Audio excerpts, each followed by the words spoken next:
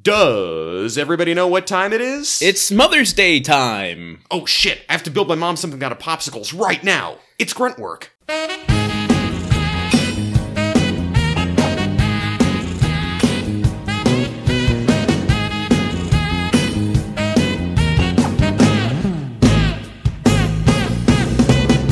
Hi, Mom. And hi to everyone else's mom. And hi to everyone who has a mom. And to all of you I say, welcome to Grunt Work, your all-inclusive podcast about the TV series Home Improvement. I'm Truman, the mother boy man Caps, and with me as always is Landon, the a boy's best friend is his mother man Solano. Landon, Yes. Happy Mother's Day in the world of Home Improvement to Yes, you. absolutely. And I'd like to amend your statement to add Happy Mother's Day to anyone who is a mother. Yes. Oh, how did I miss that? How did I miss Happy Mother's Day to the actual people it's for? I fucked this up. I'm a bad son. No, the world is your mother. Yeah, well, I suppose guess. it is. I mean, Yeah. Mother Gaia, in a sense. Yeah, well, we're going to get to that. Oh my god, that is an actual note I've written down for this episode. Wow, good for you, man. We wasted no time getting all hippy-dippy with this episode. It's true.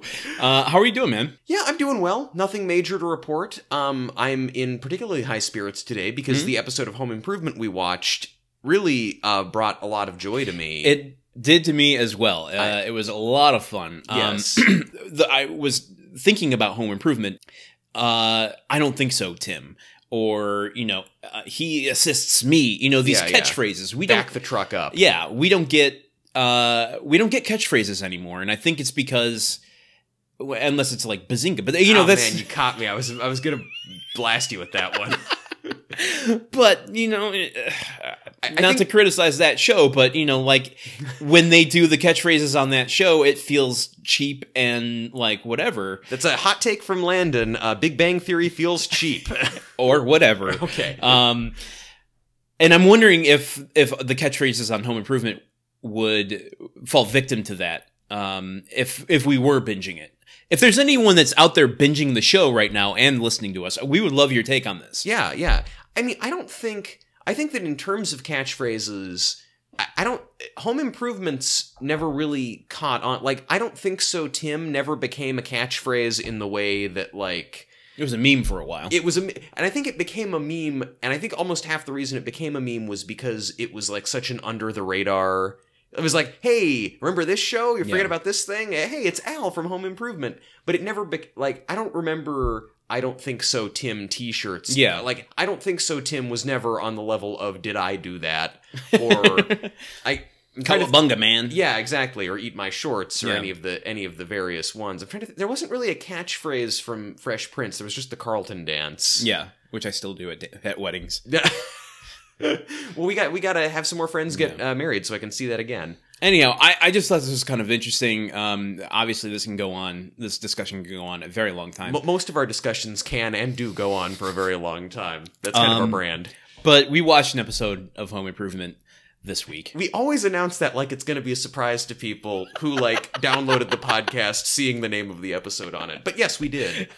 Do you want to talk about like kind of maybe give a synopsis perhaps of what happened? A synopsis? Yeah, I got Yeah. one for you. Here we go. And it begins now. The next thing that you hear will be the synopsis. Without any further ado, the synopsis is about to begin. Quiet, please, for the synopsis. It's Mother's Day in the Taylor home, and I guess Mother's Day everywhere that celebrates. They don't celebrate their own special version. Well, according to Tim, they do. Well, And this year, Jill is adamant that instead of Tim taking the kids to the nearest store and buying the cheapest gift, that the kids get her something that is an expression of themselves. Tim takes this opportunity to bust out his tools with the kids, and each of them build their gift for Jill. However, Randy shows no aptitude or interest in tools or building, and just wants to buy his gift for her instead. Tim doesn't quite understand this and thinks that Randy just needs to commit himself, but Jill steps in to remind Tim that she wants the gift that Randy wants to give her, which turns out to be a magic trick, which we will get into. oh my god, so much to say about this magic. On Tool Time, the K&B construction guys make an appearance to pour out cement, but instead end up paying tribute to their mothers. So often Like, you think about it, the K&B guys take time off work to come on the show. They take, you know, and they come out. There's probably the appearance fee to fly them down from Bay City, Michigan or whatever. How often do we actually see the K&B construction guys do the thing they're supposed to do on the show? Very rarely. Or the things that they're even just supposed to do in general. You know, they're coming on as construction workers, but they're dancing, they're making food, they're doing anything but constructing. Yeah, they sing in this episode. I mean, it's these. Why do they work in construction? I mean, it's like, you know what? I have to imagine that they've carved out a niche for themselves at this point, kind of like topless cleaning, the services that exist here in Los Angeles, where like you're probably not going to get a good clean, but is that really what you're paying for? I always wonder though, like every time I see what they do, for those of you who aren't fortunate enough to drive around the San Fernando Valley, there'll be a van parked that will have an advertisement on the side that says topless maids, $99 an hour or something. But you always wonder, like how many people hire them? And it's just like the sexy girls at the door, and they open the door. It's like, okay, yeah, so just there's some cobwebs in there, and then the kitchen is really messy. So I'll just be upstairs if you need anything. Let me know. Like, or do you sit there and watch them clean? Well, I mean, I would assume you're not paying them to topless clean when you're not home. Well, yeah, that's part of the gist of it. But I mean, I'm sorry, we could go on and on about this. So what you're saying is the K&B guys are topless maids. In a sense, an allegory for topless maids. Yeah. That whoever is hiring them to construct stuff are really just kind of like hiring them as, I was going to say circus performers, but I'm going to go with something with a little more integrity and say like USO performers. Like they're like, hey guys, we hired the K&B construction to help augment your construction days, and so they're just like performing for the actual construction workers. Guys, morale is real low on the job site. You know, let's get Bob Hope and the K&B construction guys and the Dallas Cowboys cheerleaders in here to just cheer everybody up. Yeah, this was a fantastic episode. This is probably my favorite episode from the season. There were moments that I was wondering if I was going to start crying, not out of emotion, but just out of like, well, I guess emotion, yes, but not like R.I.P. Mickey Jones. Well, yeah, he gave a beautiful oh my God. Work of, but just like this episode filled me with so much joy at times, like so much when I thought when we had the idea for this podcast, these were the episodes we were chasing. Like this is why people love the show. Seriously, guys, if you only watch one Home Improvement episode this year, let it be this episode, which is called. Yeah, this is the game. Do you know the name of this week's episode? So again, this is a Mother's Day episode, so it kind of affected my choices. Okay. It's called lowercase m mother ! In reference to the Darren Aronofsky movie with Jennifer Lawrence. Mother's Days, Daze. Okay. That's in a future season where Jill gets blitzed. They find Brad's marijuana. Hey, I mean, hey, come on. I mean, really, folks. Nowadays, let's, hey, 420 friendly moms.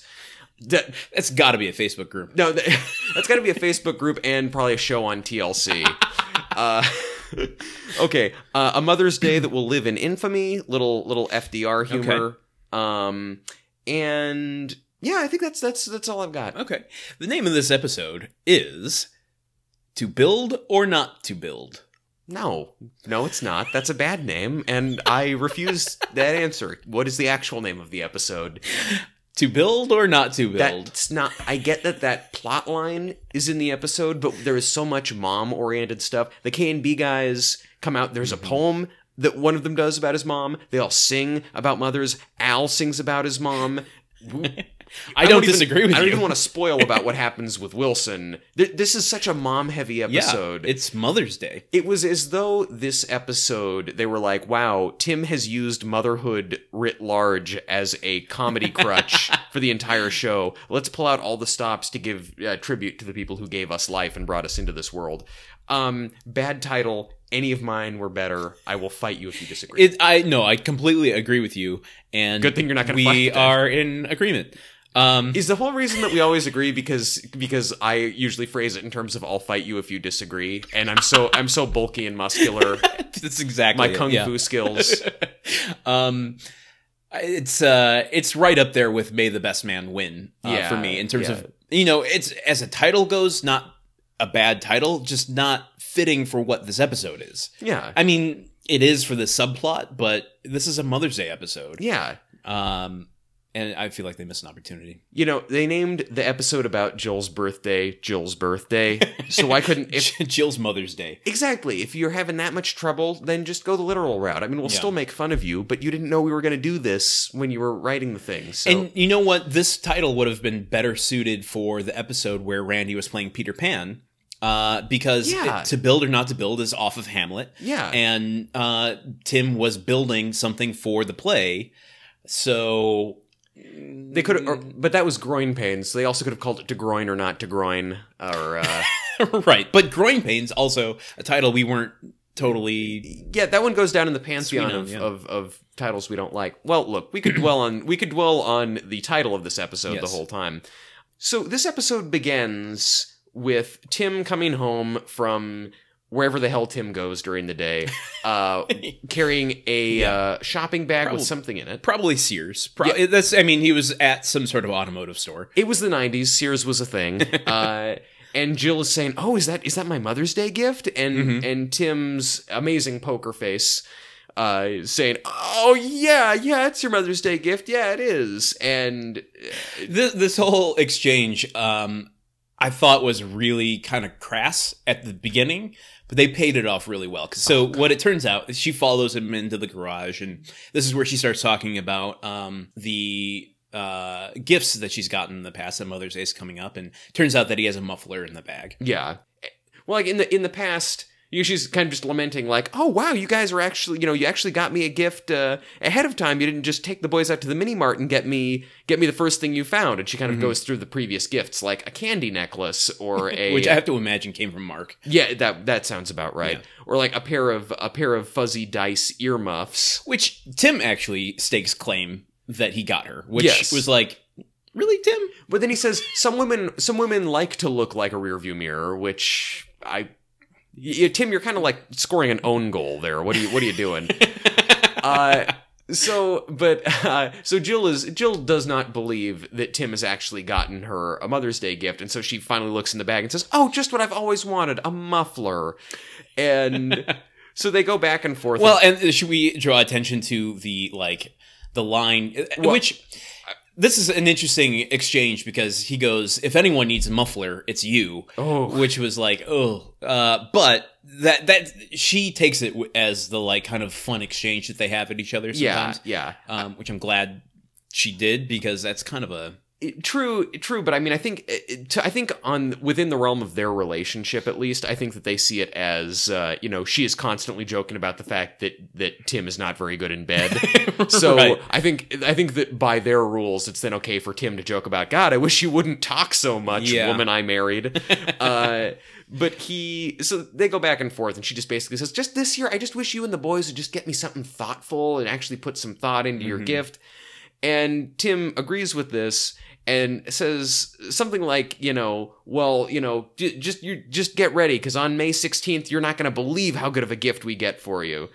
And Jill says, "Mother's Day is on May 9th. Oh, and then Tim comes back and says, "I know. We also celebrate May 16th. It's Muffler's Day."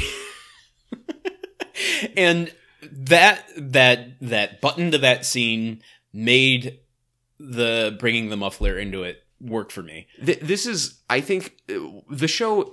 I'm gonna do the thing that I always do and then get bit by when I say it. I think the show is really turning a corner in terms of its writing.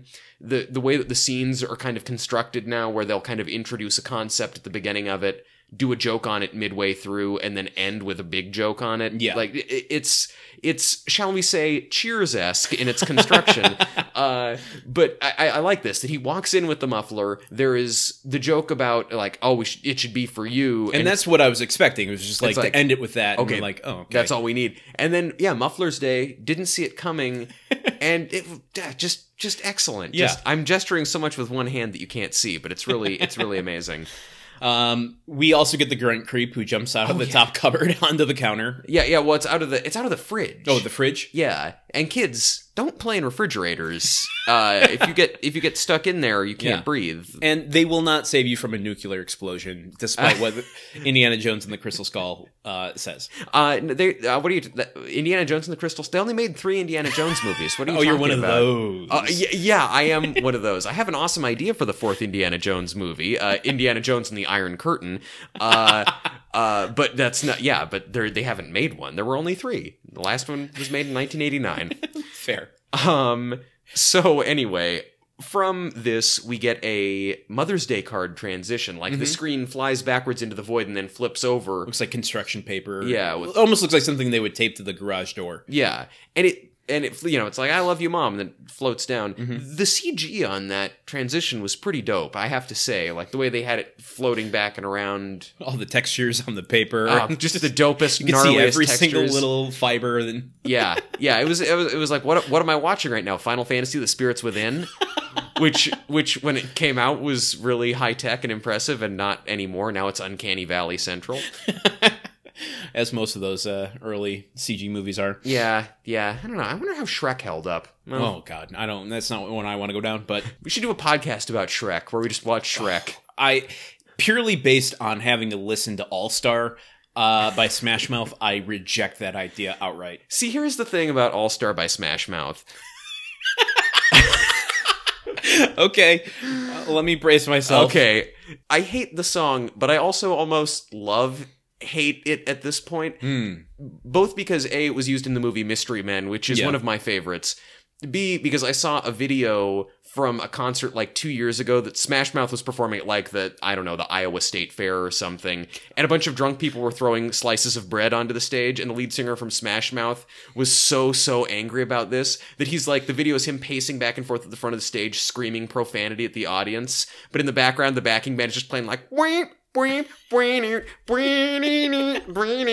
like, fuck you, no, do it again, I will come into the audience and beat you up. So I'll always love All Star because it makes me think of that. God. Anyway, you've got a personal in to enjoy the song. Maybe I need to see this video. Let's do. Okay, we won't do a podcast about Shrek. We'll do a podcast about that video because Okay. I could start every day with a nice tall cup of that video and just be ready to take on the world. Anyway. This takes us into the theme song. And believe it or not, I have a note. Actually, this is a user-requested note. Oh, okay. Fascinating. Yeah, fascinating. So our buddies over at the Fan Theory World brought this to our attention via Twitter, where we go through the whole thing. And starting this season, as we've commented on many times already, it ends with, everyone looking up at the house and everything. Brad stares into our soul, takes one of our secrets, and then they all face the camera and start that high-pitched mumbling. But in it, so they sent over a screen cap with the subtitles on, and Jill says, should we put the kids in the middle? And then it rolls up, it goes, falls into the void. We're getting really good at that impression. We've tried that a few times, and it gets better every time we do it. The question is, what is she talking about there? Should we put the kids in the middle? Should we put... okay. I saw their tweet. I've given this some thought. Okay. Tim has attached propellers to the house, turning it into some sort of ungodly steampunk contraption. I think Jill is suggesting these 3 rambunctious children, if we put them inside your flying death trap machine, then we wouldn't have to worry about them anymore, then they'd be taken care of. And I mean, I'm not saying she's making this as a serious suggestion. It's more of her lighthearted ribbing. Like, what do you think? Should we put the kids in the flying house? In the middle of the flying house so that there's less danger of them flying out the sides when they run through the house. Well, yeah, you don't want to like off balance the thing when it's taking off. Have you ever been on like a turboprop plane and it's like the flight attendants come through and they like are making people sit on different sides so they do a better balance on it? Right, it's like one of those. Okay. That makes sense. So it's a practical explanation for something that's completely impractical. Yes. It's a practical explanation for having put propellers on your house in the netherworld fantasy realm that is the opening credits of Home Improvement. Okay, all right. I'm going to think on this some more and see if I can't come up with an explanation maybe next week. Okay, very good. What I really want to see is two of those propeller houses dogfighting each other in midair like it's World War One or like it's like Snoopy on top of his dog house chasing after the Home Improvement house. I was gonna say it's like the end of Up, where Christopher Plummer and all the dogs are, dog fighting. Yes. Yeah, it was just so impressive to me how they replaced Kevin Spacey in that movie so quickly with Christopher Plummer. Really a testament to Pixar's work that they knew that far in advance what a creep K-Space was. Is that a play on K-Pax? Yes, it Nice. is. I like it. Play on K, a movie that we sadly can never watch again. Is that sad? Yeah, God, man. Although the scene where he breaks the banana in half and says, "Your produce alone has been worth the trip," at the end where we don't know if he actually went back to his planet or not. Well, actually, no, he's still there, but the other person from the mental hospital isn't. I remember a lot of K-Pax. You certainly for do. A movie my parents and I rented once. I'm going to mine this well a little bit in the episodes ahead. Let's do a podcast about K-Pax. Is the song All-Star in that? No, but we could do a fan edit. What would improve this movie starring a sexual predator that no one liked at the time that it came out? The song that everyone hates. Oh, man. Okay, so we're back from the opening credits, guys. We are. We're going into this episode headstrong now. Well, Landon, I think you mean headlong. Thanks, Fraser. Yeah. Still in the building, though. We have a lot left to do. Yeah, I need him, on call because Yes. I have a lot of phrasing questions. Well, I'm listening to everything you say and judging it. That is creepy. It's not really a good Frasier impression. I think it's a great one. Oh, thank you.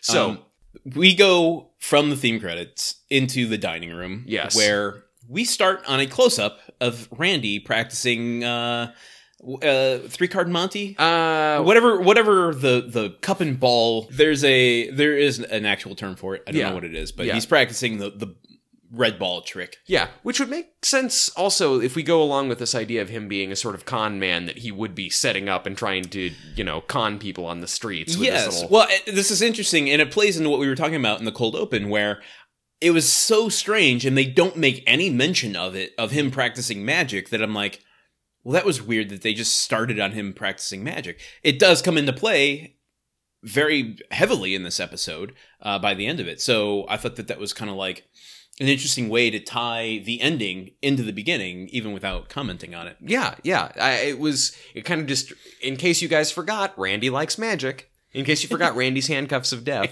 Yeah, right. But anyway, Tim gathers the boys at the table. He puts Mark on guard duty to make sure Jill doesn't walk in and catch them. And Tim, that's on you. Tim, why are you doing this? Why do you have any faith in this boy to do anything but be adorable? And even then, as he gets older, that becomes less and less. Sick burn. On a child. So he kind of tells the boys, like, all right, well, come on, let's do a real thing for your mom this year. Let's actually build something. Yeah. He broaches this concept of we'll move the hot rod out of the garage and we'll turn that into Man Central. We get a bunch of grunts in there where he's talking about, where they can just do a bunch of woodworking and build wonderful gifts for Jill. Yeah, and they're not enthused, and Tim's like, come on, can't I get some a family grunt for Mother's Day for Mom? Yeah. And they all acquiesce. I love that he's actively trying to get his whole family to grunt now in more of these episodes, that he's dragging them into it. It's like, we gotta stay on brand. Yes. How are people gonna know that grunting is my thing if I don't get people to start doing it? Like, if I'm the only one grunting, then it doesn't seem like a catchphrase because it's not catching on. Oh, Tim. I did like that Brad had Game Boy, and he set his Game Boy down on the table. I'm wondering if he ever earned enough money legitimately to buy Barbarian 2. I don't know, but he was playing something on Game Boy. Maybe just got it at Game Crazy for cheap, like a used copy. But they're talking, Tim wants to turn the garage into Man Central so that they can all build Jill her gift. Yeah. And Randy is the first to be outspoken about this and being like, yeah, can't we just buy her something? And Tim's like, no, we're gonna build her something this year. And Randy's like, yeah, but can't we just give her like any gift? I mean, this is kind of a testament to the Cheers quality writing of this episode. When Randy first brings this up, you kind of think of it as, oh, well, typical lazy Randy just wanting to shirk his responsibility, just being lazy and not wanting to do it. And Tim says, no, we're going to build something. We're gonna give her a great gift from the heart. And he goes over to Randy to kind of guilt him and says, you know, you got to do this for your mother. You were a particularly difficult birth, Randy. 176 hours in labor, Randy. Breech birth. He calls him you were a breech baby. Yeah. Elbows up like a grasshopper, Randy. That's one stage past diaper baby that Brad was being called. Brandy's be calling a breech baby. I think that's kind of like, that's a harsh insult. Yeah, well, I mean, but at the same time, if that's how he came out, that's how he came out, you know? And then, okay, we're going to open up one of our theories. Well, that's sort of Pam's corner. I'm so sorry. Sorry, Pam. We'll come back in a second. Tim goes, we're going to give her something from the heart. And Randy goes, can't we just give her blood? What?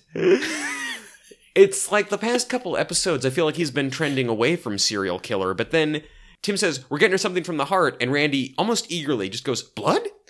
Now, I setting aside the fact that he is actually a serial killer, psychopathic, sociopath, these are all facts. Yes. Setting facts aside for a second. As a writer, is this a play on give her something from the heart and blood being a thing? And was it just a stretch? Like, where do you land on coming up with blood? I don't understand it. I see it as something from the heart and Randy going, oh, what's inside a heart? Blood. Well, okay, so that is the connective tissue. Yeah. Pun intended. Now, as a writer, when you said connective tissue, pun intended, did you mean in reference to blood or in reference to the tissues you've been blowing your nose in? Little column A, little column B. Gross.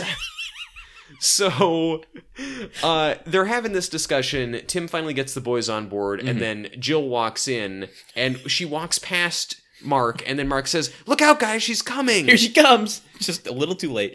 And that actually made me laugh really hard. I mean, it's again, they established the thing of Mark being on lookout duty. We know he's going to fuck this up. But enough stuff happens that we forget it. I'm going to stick up for Mark here. Okay. I think he recognizes as one of the few moments when he can actually have control over the destinies of the people that are constantly picking on him. And so he knows that if he says it too late, that their plans might be spoiled. So I think he's doing it intentionally. Okay. It's almost a cry for help in a sense, or like just him trying to assert dominance in any way possible. Yeah. Okay. We find, it's very much long game that actually Mark was the most twisted of all the boys.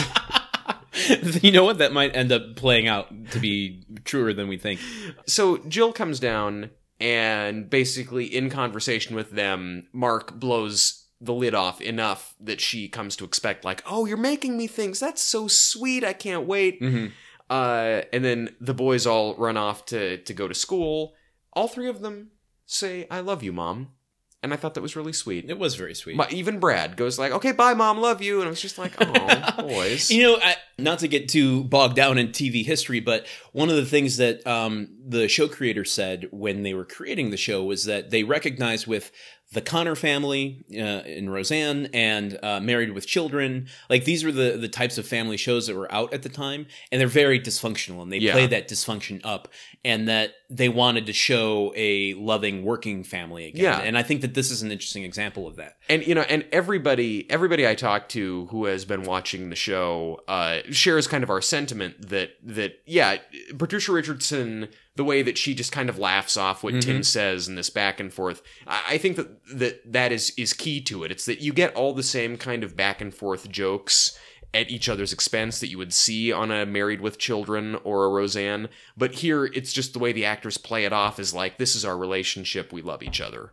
Yeah, absolutely. Which is nothing we haven't said before, but it keeps coming back, and that's what makes it so fun. Yeah, and I think that it just proves that you can have a certain amount of sentimentality and still be funny. Yeah. So from this, we transition violently to Tool time. Like Tim and Al fly into frame against the Binford backdrop. And a bunch of dust comes off the sides. Yeah. And it's the salute to plungers and drain clogs. I thought it was just the Binford product corner. I don't think they were doing a salute thing. I guess they weren't. No, they weren't. They weren't. Yeah, but so they're just talking about how you unclog your sink and your shower and your toilet, and here's the toilet plunger, and here's the your standard old rubber plunger. Yeah, that Tim shoves in Al's face, and it's Yeah. like, even if that hasn't been used, like, just the thought of that. Come on, guy. Just don't. He also plucks one of Al's beard hairs. Boink! Yeah, which again, whatever Klaus. The sound guy is right on the button with that. Trivia: the sound guy for Home Improvement is named Klaus. Oh, do you think that was intentional? Yeah, I do think so. Oh, wow, that's cool. I am in agreement, and we agree, and there is nothing else to say. I will thank you not to steal my catchphrases. Back the truck up. Let's steal someone else's.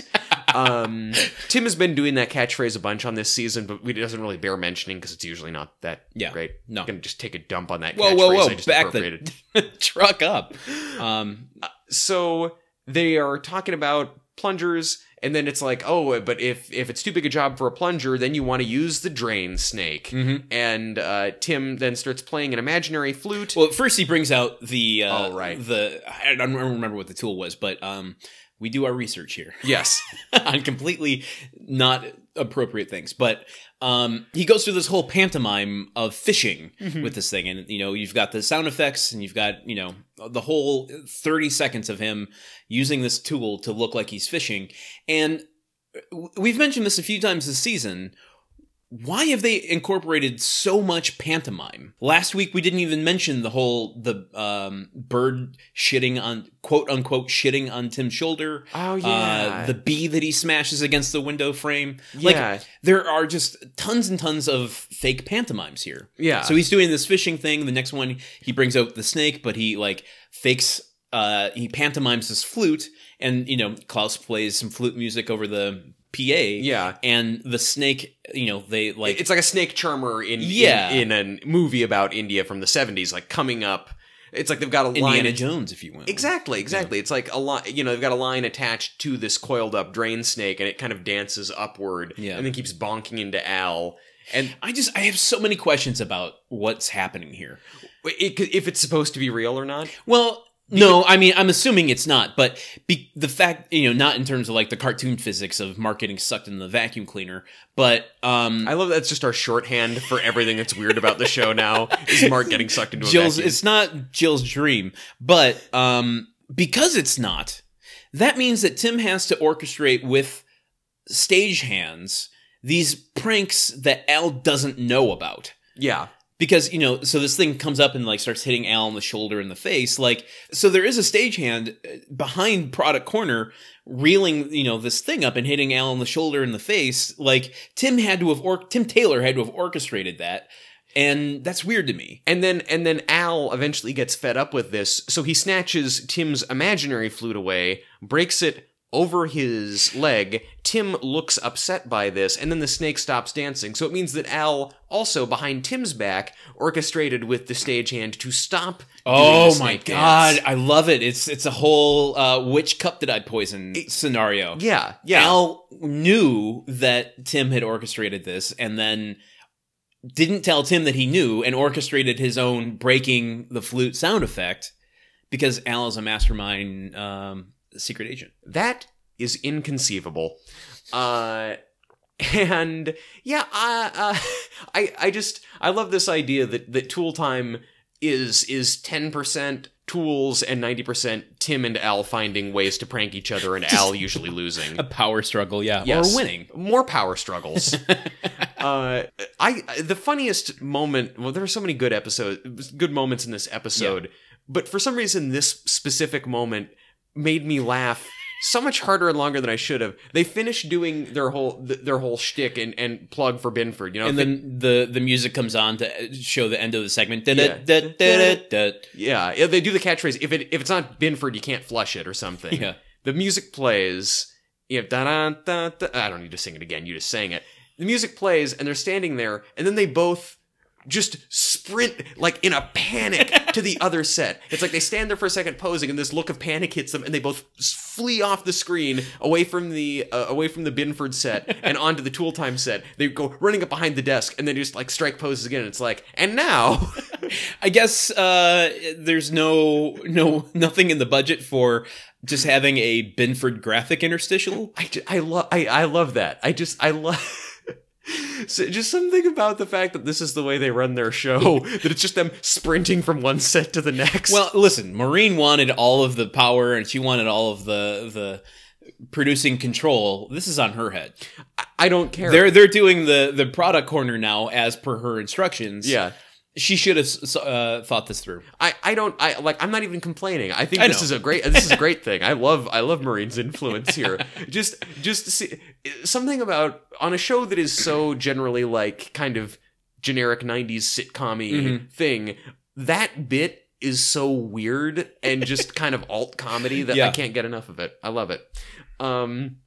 So anyway, then back on the regular set for Tool Time, Tim says that he wants to pay tribute to Al's mother in honor of Mother's Day, and Al is rightfully dubious about this. You have made fun of my mother one too many times on the show. Yeah. These are not verbatim lines, but well, that's the essence that he gives. He's very... He says, you never pass him an opportunity to make my mother the butt of a joke. And Tim just kind of looks at the camera, the whole audience laughs and goes, "You're making it too easy for me, Al."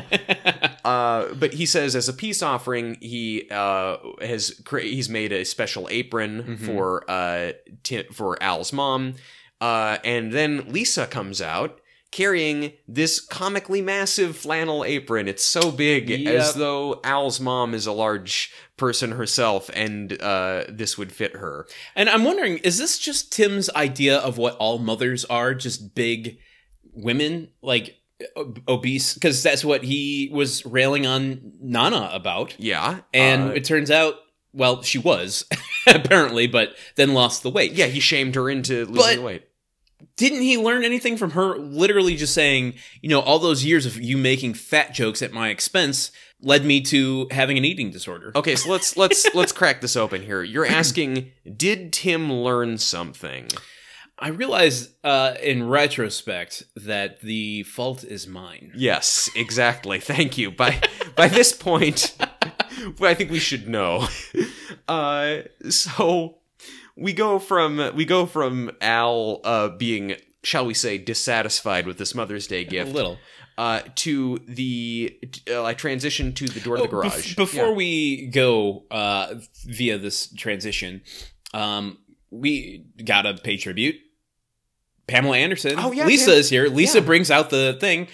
Has not a single line of dialogue. You can really, and I say this every time she's on screen, you can see it in her eyes. She does not feel care. It. It's like the way that Brad is extracting things from my soul in the opening theme credits. Every time Lisa's on, I feel her just emanating these disdain for the show. Like Brad is taking good feelings from inside of you, and then Pamela Anderson is giving you angry feelings. Yeah, exactly. And, this honestly kind of a good thing that she'll be gone after this season, because as much as we love her, she is, I think, imbuing us with negativity. I want her to go on to bigger and better Baywatchy things. Well, she certainly does. And and also let's not forget VIP. And VIP. Yes.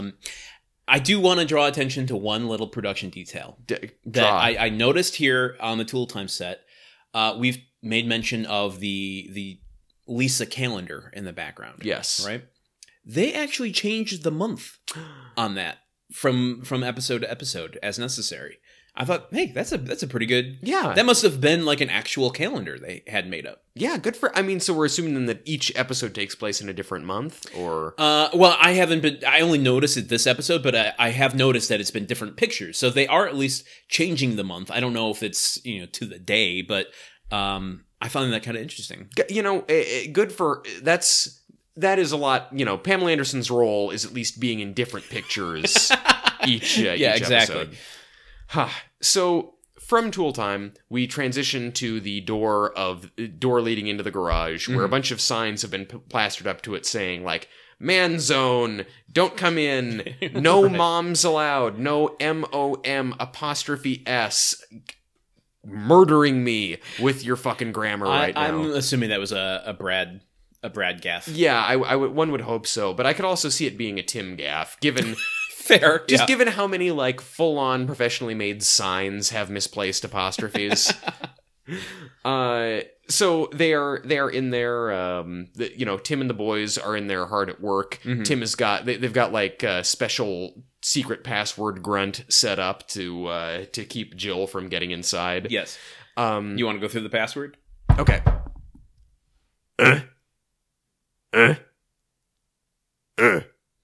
You may enter. Yes. I'm so glad you didn't say too much estrogen detected, like when Jill tried to get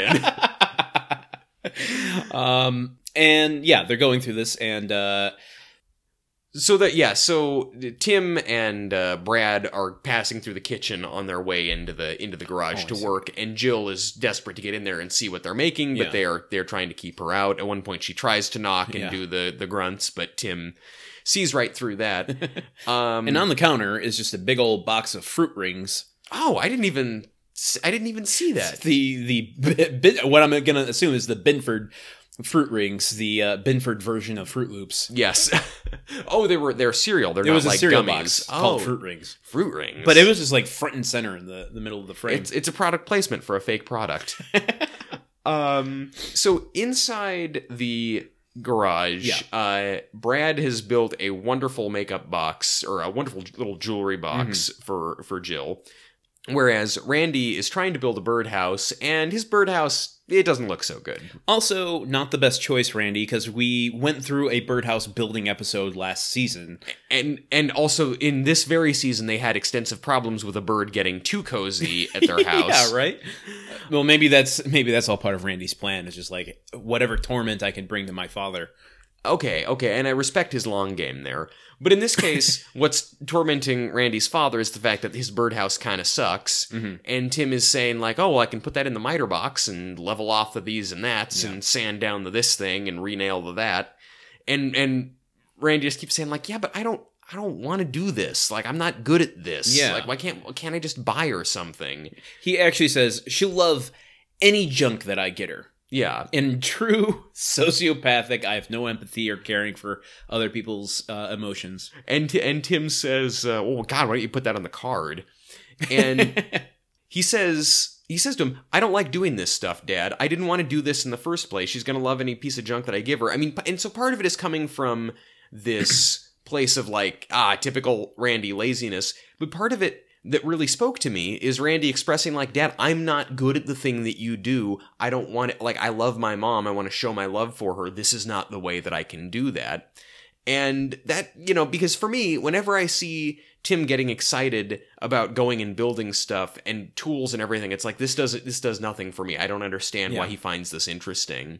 And so I really identified with Randy in that scene, which is kind of scary when you think about all the other things you've said about Randy. That's right. The fact that you can identify means that you are not a psychopath. The fact that I can, and it means that he is so good at covering for his psychopathy that he... Don't. Sam's not here. Okay. I don't have to play by her rules. I would say sorry, Sam, but I'm not going to say sorry, Sam. Ooh. You're going to acknowledge that you could have done it, but then not do it to add extra psychopathy. Insult. Yes. His psychopathy is such that he can cover for it and make me empathize with him, which is what all the best psychopaths do. Yeah, there you go. So he winds up, Tim kind of challenges him like, well, okay, well, fine, then I'll just build it. And Randy goes, yeah, okay, cool, thanks, Dad. And Randy just leaves. And Tim is kind of left there holding the birdhouse. And then a blue graphic of a bird that looks exactly like the Twitter logo flies out and into the screen. I'm just saying that Jim Prater might have a logo branding identity lawsuit on his hands. That's the technical term, logo branding identity lawsuit. I'm a lawyer. Reach out to me. It's too bad that we were just shit-talking Sam because she actually is a lawyer and could probably help us with that. Can she sue me over the pronunciation of psychopathy? Well, Landon, you can't sue someone over a phrase. Fraser officially leaving the building, because this impression is not that good. Oh, man. I love it. I hope it never goes away. Let's do a podcast where you're only speaking as Fraser. We'll spin it off, and it'll run for like 10 seasons. There you go. But this transition takes us to the living room. Yes. Where Brad has Randy in a Norwegian death hold. It's like he's got his legs. He's trying to push Randy's legs like up into Randy's face. They're watching wrestling on TV, and Brad's trying to emulate this move. Yeah, And Randy's like, I don't think you're doing it right because I can still breathe. And then Brad pushes even harder until Randy's kneecaps are basically up his nose. You just hear Randy go, "Oh, it's working!" And what we didn't see off camera was that Randy requested that to happen. Oh, he wanted to feel something, anything that he could. Also, his back was all fucked up, and that was a good way to stretch it out. There you go. So Jill comes in and asks Randy, like, "Hey, why aren't you out in the garage working on my project?" And he says, "Oh, Dad's working on it." And Jill, it's kind of weird to me that Jill is interrogating Randy so much about why he's not building her a gift, but yeah, right. It's also important for the plot that she do this. Yeah. But I mean, what we get out of that is that Randy's just like, well, I don't care about tools. That's why I'm not out there working on it. Like, that's just not what I'm interested in. And she says, "Well, then why did you try to make me something?" And Randy goes, "Well, Dad said I had to." So then Jill goes into the garage. She knocks on the door, and Tim says, "What's the password?" And she says, I'm your wife, let me in."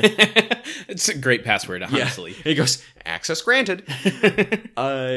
And so she comes in and is kind of grilling Tim about, like, "Well, why are you making him do a thing for me that he doesn't want to do? When I said I wanted the boys to get me something from the heart, I wanted it to be something that they wanted to do." Yeah, for me. and she actually has a quote here that I think is really astute, which is, "I have faith in my boys to pick the perfect gift on their own." Yeah. Yeah. And then Tim says, "Do you have the same faith in me?" And she goes, "No."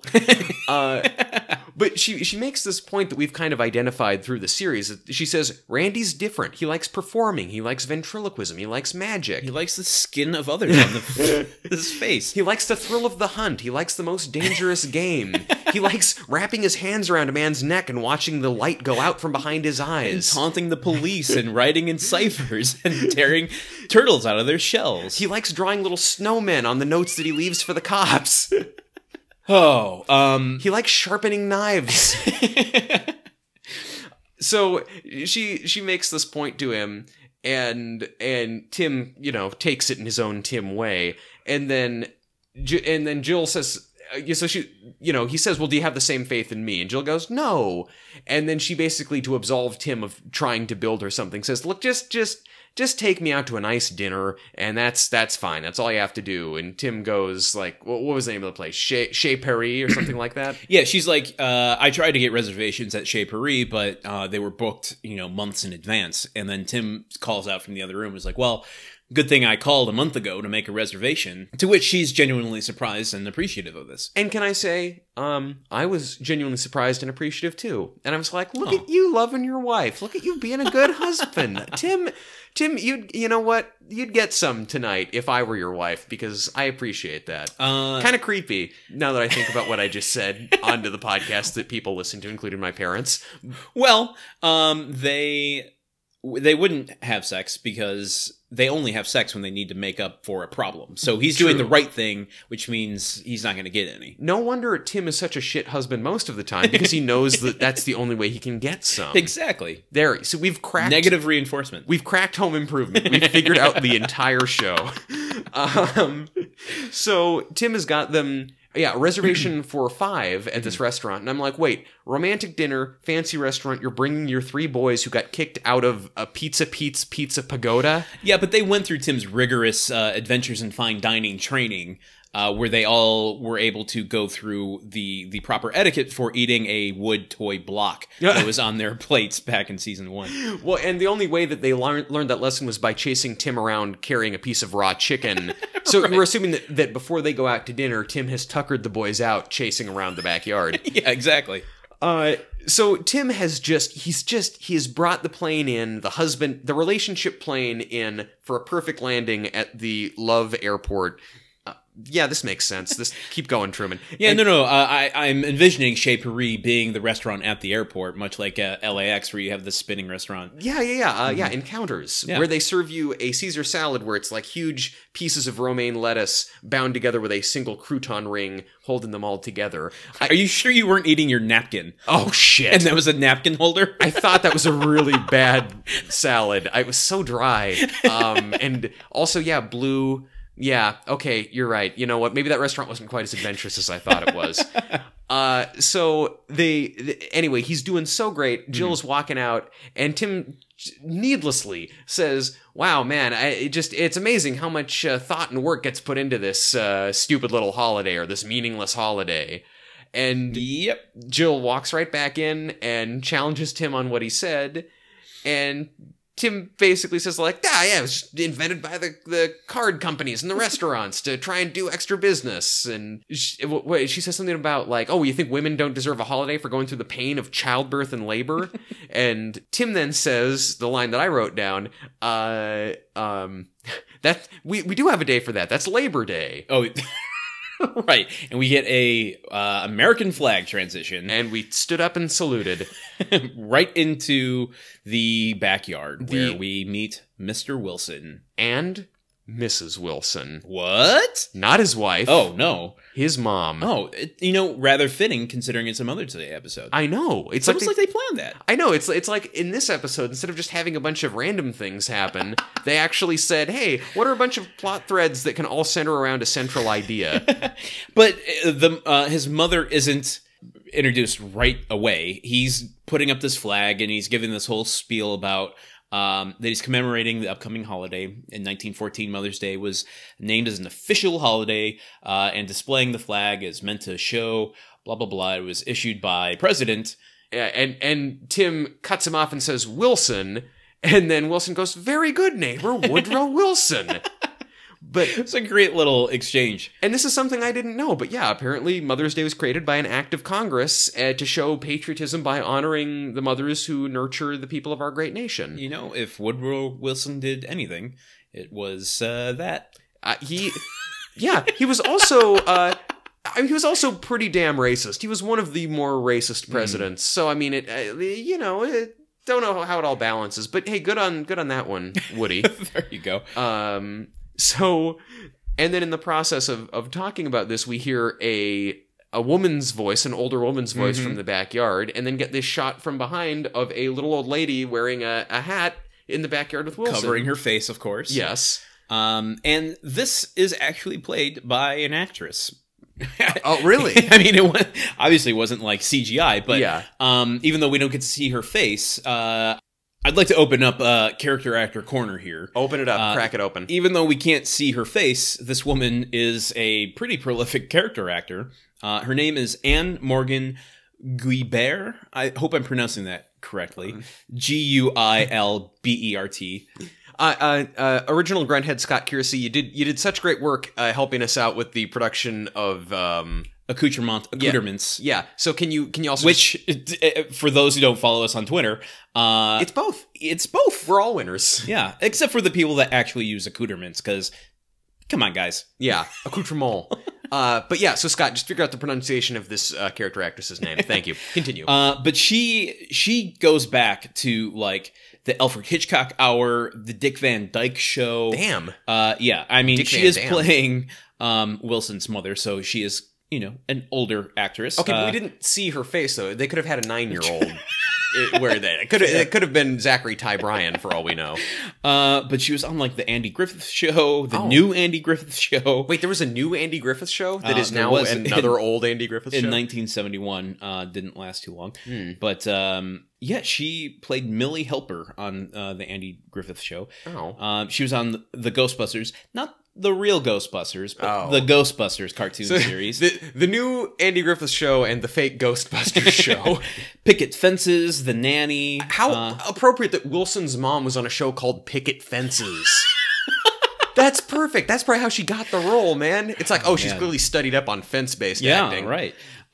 She was working up until her death, which she passed away in 2016. Oh, wow. So she actually outlived Earl Hindman. Pouring one out on your carpet. And she was on, like, Getting On was one of her most recent credits. So she is, to say prolific is the term I'm going to go with. Well, I was going to say something sweet to honor her, and then I realized I'd forgotten her name. Anne Morgan Guibert? Anne Morgan Guibert, we sing in your honor. but we're not actually going to sing because that would be terrible. She does a great job in this episode as Wilson's mom. Wilson explains that he has flown her down from the Yukon for Mother's Day. Yukon territory. So they can go to Greek town and drink ouzo and dance some traditional Greek dance. So, A, is Wilson effing Canadian this whole time? B, surprise. Is Wilson effing Greek Canadian? Is that a thing? Like, anything can be a thing. I suppose, yeah, all things are things. I learned they gave us so much more to unpack about Wilson and they just tossed it off there like very short period of time. Oh, yeah. by the way, he's got a mom. Oh, she's from Canada. Oh, Greek heritage. Congress created Mother's Day. Do you think she moved to Canada, or do you think that's where they're from? Do a lot of people from America just move to Canada unless guess they're that's trying to true. unless they've got like a medical condition and they need the free healthcare? You don't move north when you get older. You move south. So if you are north, you stay north. It's like who really moves from Michigan to Canada when it's the same climate?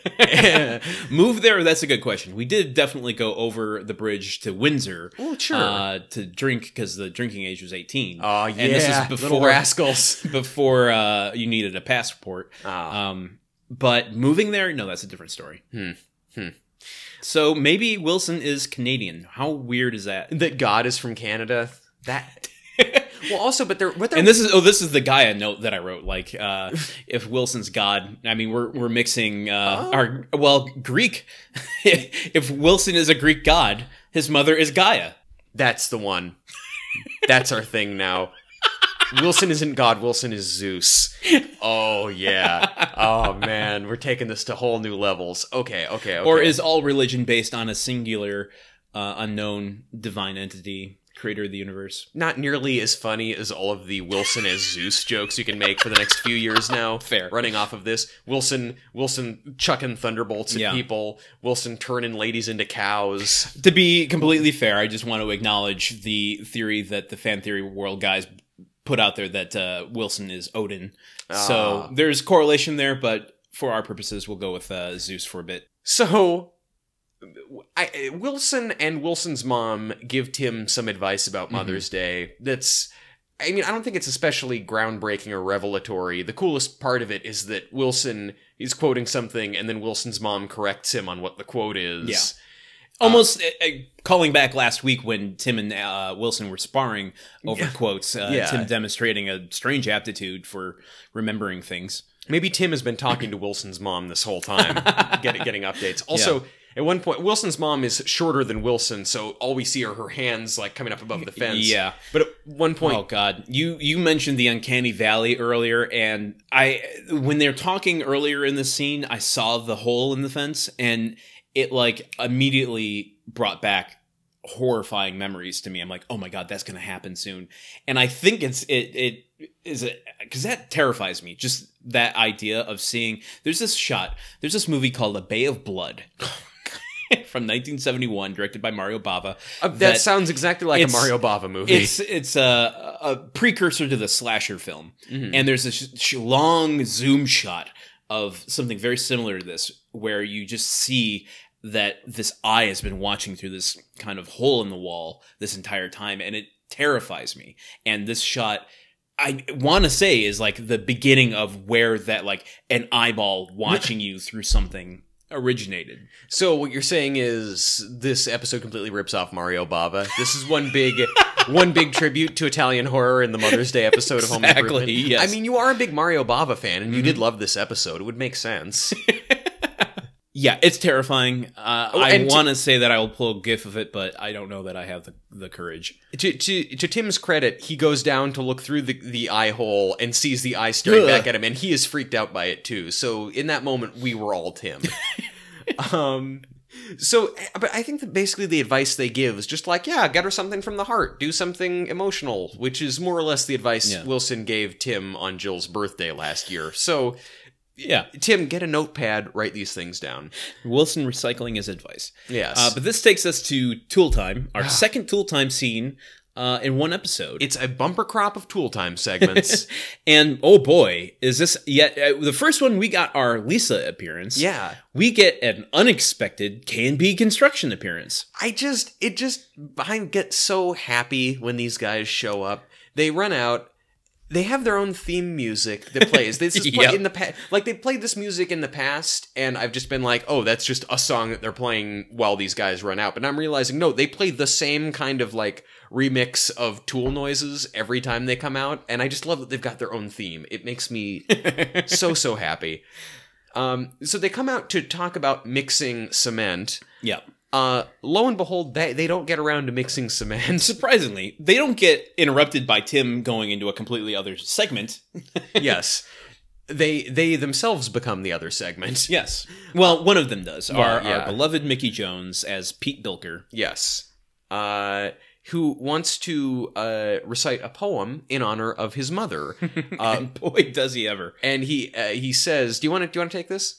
I mean, I didn't memorize the poem. I didn't memorize the poem, but what he says is like, my mom can't be here today. She's up at Michigan State. And Tim goes, university?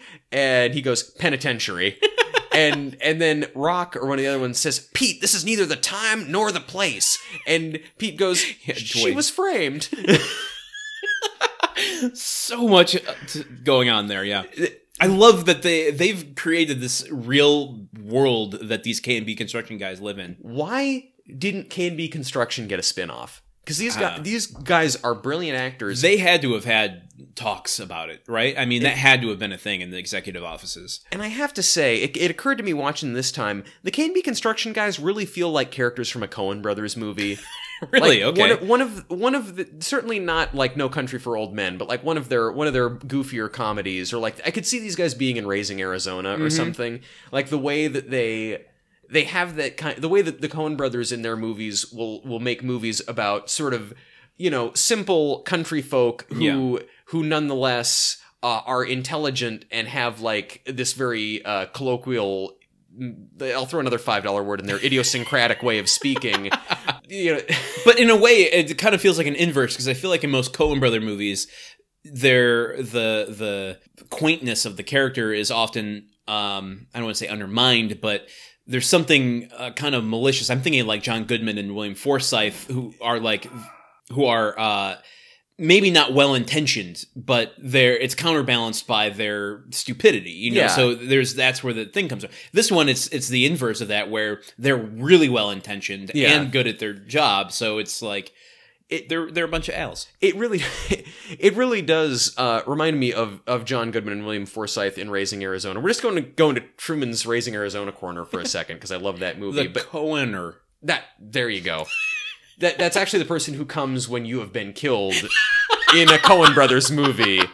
It's like, oh man, stuffed into a wood chipper. And it's usually Steve Buscemi because he dies in all their movies. No, but I think John Goodman and William Forsythe, in that they feel, I think, the most similar to the K&B Construction guys in that they are these kind of manly, typically manly dudes, blue collar dudes, who nonetheless have this very kind of, I don't know, like sweet, almost familial relationship with each other. Like John Goodman and William Forsythe in that movie are like a married couple. It's like, work's what's kept us happy all these years. And, when they've stolen the baby together, they're like so nurturing of it. And so I see a parallel between them. Yeah, I could absolutely see that. There's a little jaunt down independent film from the late 80s lane. But Pete reads his poem, and it's all, dedicated to his mother, and it's very, very sweet and really, really funny, actually. It's like, you bailed me out of jail. When what did Pete go to jail for? I don't know. Well, maybe I feel like he must have been framed too. Yeah, exactly. Like, he's too sweet to have done, like, he just wasn't running with a bad crowd or something. It's too many parking tickets, I would imagine. But no, it's something like she etched the pattern for his tattoo that says mother. Like the refrain of this poem is mother. Just like a really well written bit, because he goes into two verses that are like, who did this, mother. Yeah. Who did this, mother. Who did this, father. When I cut my thumb off, who saved it in a jar? Father. Who sewed it back on again? Mother. So it just had that kind of great rhythm to it. Yeah, we should have written that down. It was a beautiful poem. I know it exists on YouTube. I'll find the clip and post it. It's great. So he does this sweet little poem, and then that's it. That's the whole point of, again, the KMB Construction guys coming on not to further the plot in any way, shape, or form, but I'm just glad they're there. I would complain if it wasn't so great. I know, right? We've been tough on the show for having needless tool time bits before, but these ones are so good. Like these ones brought so much joy. This is the full realization of what I complained about when we first started the podcast, how it didn't feel like they were taking full advantage of Tim being a TV personality. Yeah, right. They are taking full advantage, and much respect, and my hard hat goes off to you. The bit ends with Pete giving a big thumbs up to his mother over the camera, and it's attached very crookedly. Which, having just recently seen The Shape of Water, which has a rather extensive subplot about detached and reattached fingers, that made me very uncomfortable. And then back at home... Yep, we're in the dining room. It's nighttime. They're getting ready to go to Chez Paris. And all the boys are dressed up in their little 90s suits. and then Tim is helping Randy drag a large... Oh, my God. Trunk large enough to fit a man inside of out into the living room with "The Great Randini" written on the side. Yeah, I want to go into something before, because there's a lot to unpack with this chest and this magic trick and everything that happens. The chest with is Randy. one of the things to unpack. Oh my God, they're getting ready for Randy to do his trick, and Jill's coming down, and they're presenting themselves, all dressed up in their little suits, and they start rearranging themselves. Oh God, I didn't even. Is this their natural state? Is constantly well, this is my question: is like, you and I are both only children. Yes, and I'm wondering, in families where there are kids of 3 or more, how efficient do you think kids are at arranging themselves?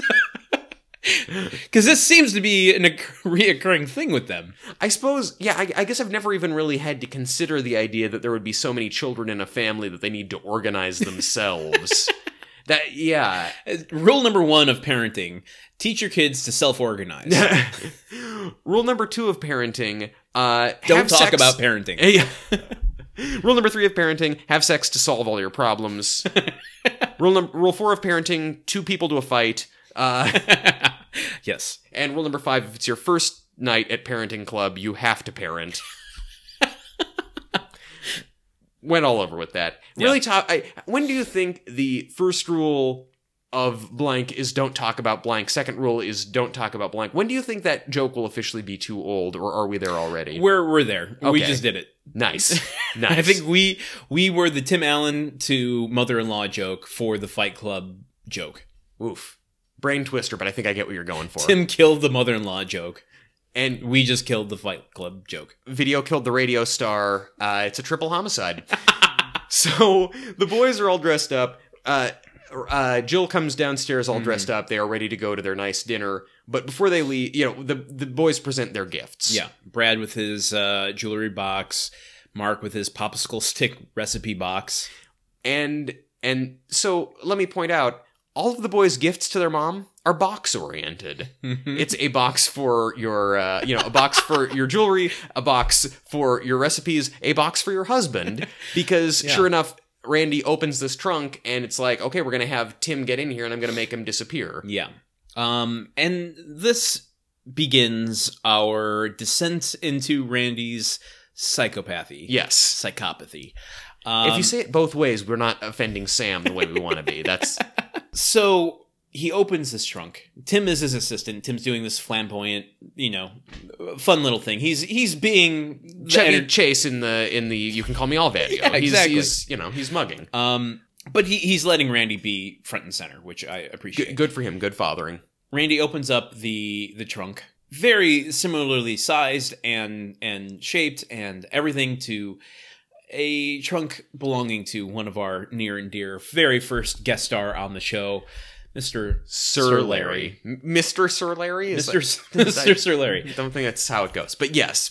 Damn it, I've been calling Mr. Ben Kingsley wrong. I fucked up that Mr. joke. Sir Ben Kingsley. Yeah. Well, if he keeps getting together with you for beers, then evidently he's not offended by there it. you go. Okay. Hey, he wants to be Ben Kingsley, Mr. Ben Kingsley, Ben as we call him. He's just like the rest of us. He doesn't want to be rubbed in his face all the time that he got knighted. Oh my God! Listen, I would get beers with Sir Ben Kingsley any day of the week. Just chat about Gandhi, give me a call, Benny. and then Benny Hill calls you. Benny Hill's dead. And then he goes running out of the phone booth, gets chased by a bunch of cops, and then like a sexy woman chases him back into the phone booth, and the phone booth blasts off into space. That's not how Yakety Sax goes. No, it's not. But I appreciated it. He opens up the trunk. He starts doing his bit, and Tim is his assistant. And he goes. Randy starts going. He's been practicing his jokes from season 1 of delivering these knock type jokes. Opens the trunk and goes, "Oh, well, before my assistant can get in, I got to remove my previous assistant," and pulls out a skeleton. Oh man. And I get we reach sometimes for theories and jokes on our show Gruntwork, but this one he lobbed it Come right on. to us. It's like he looked into the camera in the opening credits. It was like, this one's for you guys. seriously, Sir Larry never let out of the trunk. We haven't let him out of our hearts. Yeah. And He brings out a trunk where there's a skeleton inside. Randy, who we routinely implicate as a murderer who is supposedly killing people and making them disappear, this all plays right into our hands. Oh my God. Does it ever? Yeah. He starts doing this thing, his trick. Tim's going to get in. Randy locks it shut and spins it around and then does his abracadabra line. Yeah. And taps on the thing, opens it up. Point of order. Okay. To call into one of your phrases. The trick is meant for the studio audience, not for Jill. Yeah, Jill isn't even facing... Jill is off to the side where she would be able to see Tim fall out of the back of the trunk. Like they spin the trunk around, open it again, and then they both kind of tilt it forward. It's on hinges so that it can and rotate forward a bit. Yeah. So, and you can see that Tim is not inside. But Yes. the trick is that it has a false bottom, Yeah. that Tim is behind the false bottom. Yes, and Jill is looking right at him Yeah. from her vantage point. Maybe not a nuance we need to pick out, because how else are you going to do that for the cameras? But Have Jill stand with her back to the cameras and the audience for complete realism. I demand nothing less from my 90s sitcoms. Okay, so that drawn attention to, he finishes performing his task, his trick, where he shuts the drawer, spins it around again, does another tap, opens it. Oops. No more Tim. Tim's not there. Uh-oh. And then Jill is like, okay, boys, let's go. Let's go to dinner. And just rounds up the boys. Yeah. But they leave not before locking it, Yes. which, this is my question, feels like Randy is orchestrating this on purpose. Yeah.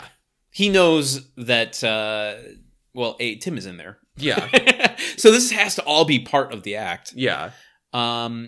And he's going to lock his father in a trunk for at least 4 hours. I mean, but how much work... This is exactly what happened to Sir Larry, though. He is putting his father through that. Yeah. What I want to know is, did being babysat by a magician who then locked himself in a trunk, is that what made Randy want to be a magician? Well, maybe, yeah, he's just like assuming his identity. He realizes, okay, Sir Larry, maybe not my first victim, but a victim that I have killed. And there is an identity out there that I can assume. Yeah. And so by the time I'm of age to assume Sir Larry's identity, he'll have, people will think he has died and passed on, and there will be nothing on the books of him actually dying. So that's an identity that I can step into. Oh. I need to start learning and assuming his traits now so that I will be able to enact them authentically later. It's another Shawshank Redemption bit where he after tunneling out of the house, he then becomes Sir Larry. Exactly, yeah. And then, like, Kaiser Soze,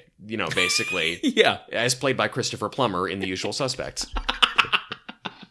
So, anyway, they all go off to dinner, they leave the house, and then... They leave Tim in the trunk. And then we just hear Tim, like, hammering on the inside of the box, saying, like, let me out! And the box is kind of... shaking and moving scooching around. around. Then he proclaims, something's moving in here. Yeah. Maybe it's Sir Larry. True. The ghost of Sir Larry is haunting the great Randini's magic chest. And then maybe and now maybe Tim is possessed by the ghost of Sir Larry. Maybe we've got an exorcism coming up. Wow. A lot of interesting options. Big climaxes for season 2 here. Oh, I know. And I think they're going to lay that down. That'll be a season 3 climax. season 3, most of it will be very horror-oriented, with Tim being possessed by an old man who was knighted for some reason. Maybe Sir Larry's been with us all along, and he was haunting that helicopter and by Birdie. And the woodpecker, too? Yeah, exactly. Oh my god, he was in the snake?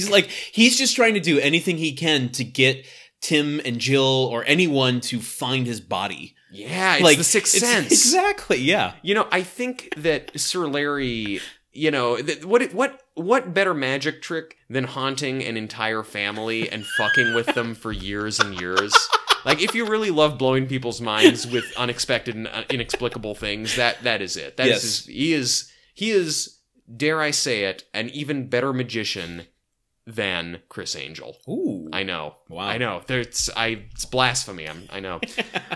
And from that, we go to the set of Tool Time. We get our stinger. Oh my god. God, this stinger did not sting. It was just beautiful. It melted like sweet, sweet candy over my eardrums. Because, folks, Al is singing. Oh my god. Backed up by the K&B guys. They are doing a barbershop quartet, a construction site quartet, a song dedicated to Mother. Yeah, and the song is just all it's Al singing his way through the letters of the word Mother and what each one stands for. A very Nat King Cole, type of thing. And as he's singing, each of the K&B guys each have a tool, and then Tim is also very reluctantly taking part in this. Each tool is in the shape of a letter from the alphabet, or from the word Mother. Yeah, Tim's got some kind of it's not a slide ruler, but one of those bendy rulers. Yeah, that's an M, and then Pete is holding a circular saw blade that's an O, and there's a T ruler. Yeah, for the T. You get the point. Yeah. And what Al eventually comes up with for the R is a tape measure bent into that shape. Yeah, and then he bends it into the shape of an R. But they just sing this sweet ass song about how much they love their moms, with the K&B guys kind of backing Al up. Yeah. And then in the end they all kind of kneel, holding up their spelled out Mother with tool bits. Yeah. And it was great. I'm going to give us both some Kleenex here. Okay. Thank you. There you go. And why are we miming this? Because we have to pay honor to Home Improvement and actually go through the pantomime. Oh, okay, fine, okay. Now we have to dab the egg off our faces. All right. Because we have railed, and I will take the bulk of the blame for this, on acapella. Yes, we have. Oh, God. But this was amazing. This was really good. And it may be difficult to hear the words I'm saying through the mouthfuls of crow that I am eating. But yeah, this was really some great a cappella work that I think that made up for the previous, and I don't want to invite trouble by calling out the previous a cappella groups who have upset me, but this was real nice. And well, it just makes me wonder why, for the Christmas episode, didn't they just have the K&B guys come on and do an? I mean, I would have been more into that rather than the Manhattan Transfer. I don't. You know what? I'll say it. Voldemort. No, I don't. I got no fear. Is it still recording? Yeah, no. Okay. We still seem to be going. Okay, great. Yeah. The Manhattan Transfer stole whatever thought you were going to have next. It shut me down, not the recording. Yeah. Yeah. So. A great episode. A truly wonderful, lovely episode. If you watch one episode of Home Improvement this year, did I say that already? You did. But... If you watch 2 episodes of Home Improvement this year, watch this episode twice. Oh, wow. Glowing review. Speaking of glowing, this episode was practically glowing with a full 16 grunts. Ooh. Tim grunts a lot. There's the grunting to get into the garage. Mm-hmm. He makes the kids grunt. Yeah, although I did not count those grunts because I swear to fucking God, I am only counting Tim's grunts, and people keep getting after me about this. It's only Tim's. It's the one thing people contact us about the most. I know. Seriously, Are you counting other people's grunts? No. You're not? No, I'm clearly not. Whose grunts are you counting? Only Tim's. Only Tim's. Do you not listen to the episodes, man? I was actually just saying it. It's almost comical that you wouldn't hear this point that I was trying to make. I was being the front man for all the letters we get. Oh, I see. Yeah. I see. Yes. People are sending us change.org petitions that aren't even petitioning us for anything. They're all just saying, why are you not counting all the other grunts? There's a whole subreddit dedicated to, is Truman counting other people's grunts on the show or just Tim's? And that's actually the name of the subreddit. And it's surprising that it has 30,000 members when it's so difficult to type in. I don't know, guys. I'm just saying I've stated my piece on this, and no one respects it. I respect it. Thank you, Landon. At least I have you. This is a safe space. So yeah, 16 grunts, all from Tim, because his are the ones that I'm counting. You have anything else from this episode that we haven't countered? That's all. That's all I got. That's all the news that's fit to grunt. All right. Well then. You can find all sorts of information about this episode and more on our website, which is www.gruntworkpodcast.com. That's the one. There you can also sign up for our weekly newsletter, which is the best way to be notified of new episodes and get caught up with all the other shenanigans that we do. Maybe not all the shenanigans. I mean, people don't need to know what I had for lunch. Yeah, well... Is that a shenanigan? That wouldn't have been... Is eating a shenanigan? I don't know. Anthony Bourdain makes eating look like a shenanigan. I'll give you that. There you go. We've also launched a merchandise page filled to the brim with home improvement items curated from Amazon. Just slopping over with merch. So if you're looking to get the DVD box set... it'll not only fill out your home improvement collection, but it'll also help support our show. Yes. And it comes in a festive toolbox-style carrying case. It does, yes. If you enjoyed our show, please share it wherever you can, and consider leaving us an iTunes review. These things really help other people find us in this vast space of the internet. Yeah. Plus...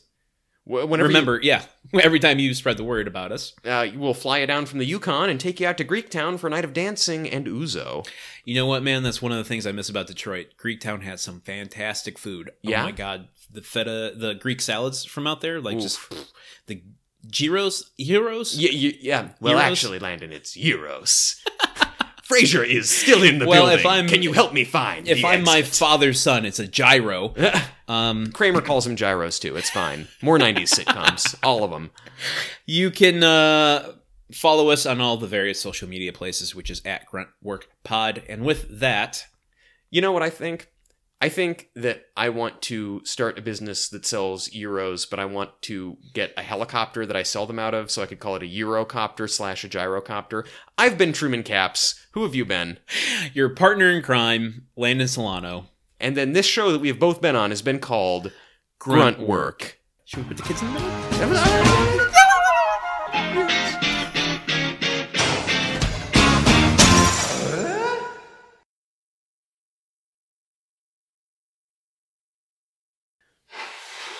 Fraser. Dr. Fraser Crane. Fraser. Well, Landon, I don't think you said that quite the way I would have liked. Well, now, Landon, I don't think that's quite what we'd say. I'm practicing my Fraser. I love it. I have to be... You might fuck up something you're saying again, and I have to be ready. There's an episode of Cheers where Frasier and Sam are talking about some crazy person that they know, and Sam says something to him like, "Hey, do you think that guy's cured now, Frasier?" And Frasier goes, "Well, we psychiatrists don't like to use the word cured, unless we're talking about ham." And I just say that out loud to myself when I'm alone and just cackle. Every aspect of Kelsey Grammer's delivery just delights me to my core. I love that. Fraser has left the building. Now, come on, Frasier. It's just vaping. It's not going to hurt anybody. All the guys down at McGinty's are doing it. See, I wish we could have an excuse for me to do Frasier's dad, because my impression of Frasier's dad is really good. It's Eddie. He just wants to have fun. Come on. I just want to have a beer. I took a bullet in the hip, Frasier. Can't you respect that?